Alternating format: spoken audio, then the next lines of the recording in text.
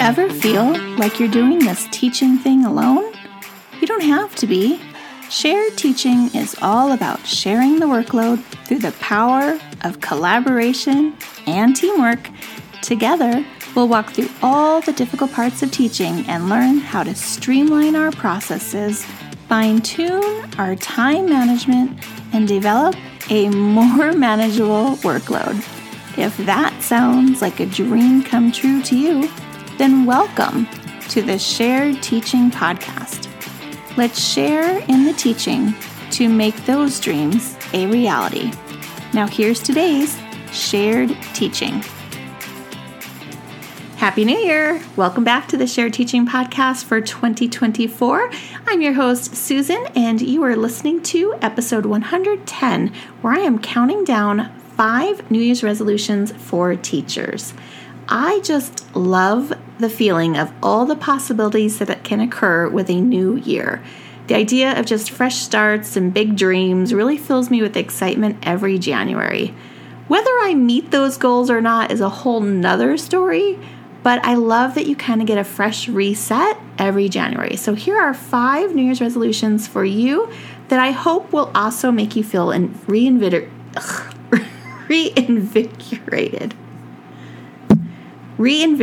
for the new year. Okay, number 5, be more fun.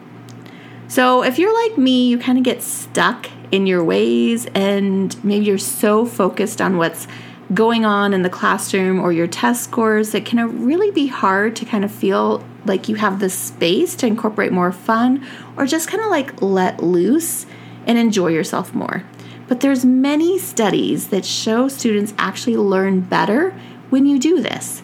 They learn more, they retain more, they have better memories of school when we inject more fun into our classroom.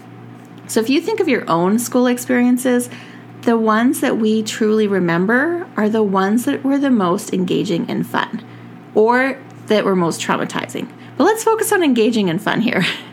So Growth Engineering actually did a study and said that fun improves motivation and curiosity. I don't even know if it's a study, but they did some kind of analyzing.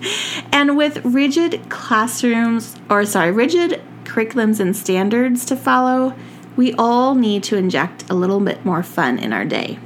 So how about just splitting your class into teams and having them earn points for asking or answering questions? So one of the sides of the room is Team A, one of the sides of the room is Team B, and you just tally up the points throughout the day. And there's no big prize, it's just bragging rights for being the winner, right? So that is another way to just inject some fun. Something else that is super simple is to have partner or group work. Right? Just this super simple way of getting students working with partners. My second graders were always overjoyed when I did this. And I just gave them a worksheet. We kind of went through like an example problem together. And I said, okay, now you can pick a partner. And they were so happy to like Zoom to their best friend and get to work with somebody.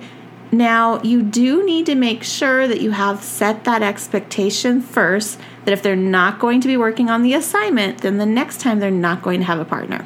And then you need to make sure to follow through, because when you don't follow through is when you have those classroom management issues.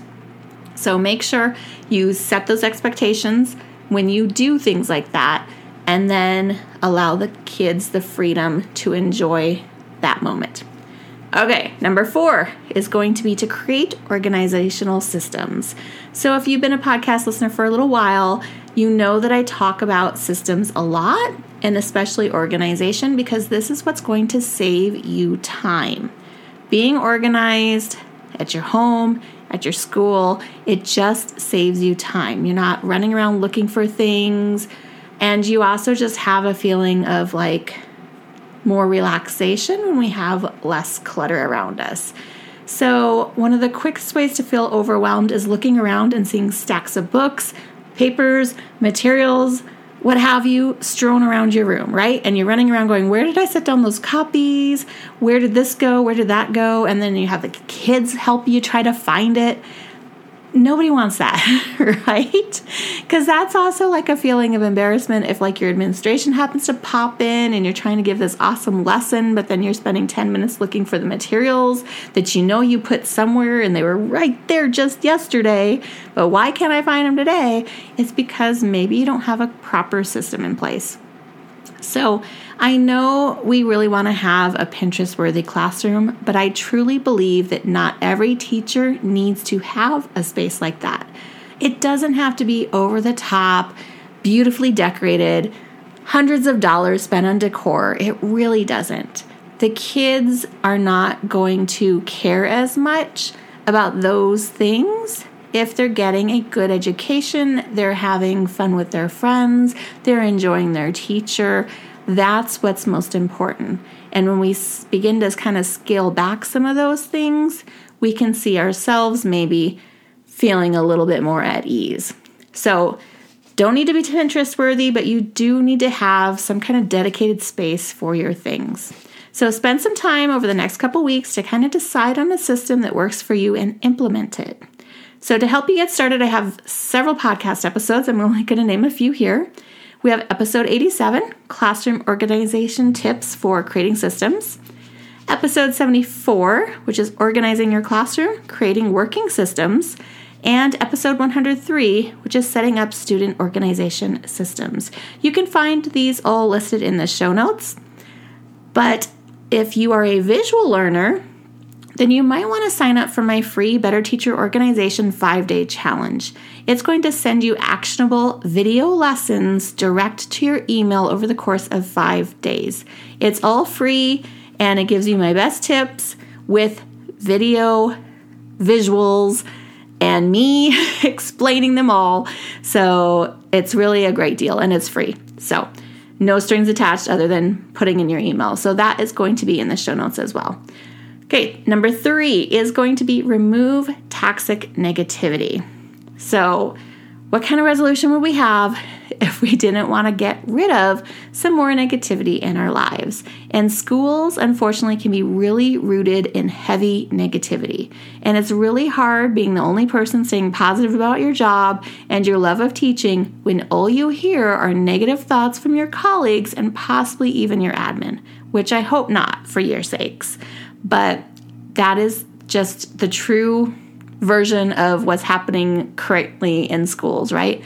Everyone's overworked, we're underpaid, we're frustrated, parents have become crazy. Not all parents, because I'm a parent, but there's just so much more pressure and so much more spotlighting on all of our mistakes rather than our good intentions, maybe, that it's going down a toxic rabbit hole. So let's set a New Year's resolution to avoid or remove some of this toxic negativity. And this might mean maybe you just don't eat lunch in the teacher's lounge because that's where they're all gossiping and complaining. But maybe you're not hanging out after school where other teachers are venting about students or their workload either. And it might even mean shutting your classroom door during your prep if you even have one. So look for teachers on your campus that have a similar mindset of yours. You might have to look outside of your grade level to find this sometimes. You're going to surround yourself with more positive people and energy. And if you don't have anyone like this on campus, you're going to look in social media for people that are sharing about teaching in a way that you positively react to. One of my favorites, and I met her this last summer, is Life with Mrs. Jamaica. And she teaches pre-K. I don't teach pre-K, but I follow her because she's just so sunshiny and happy and smiley and positive about her job that it just makes me excited for the world of teaching as well.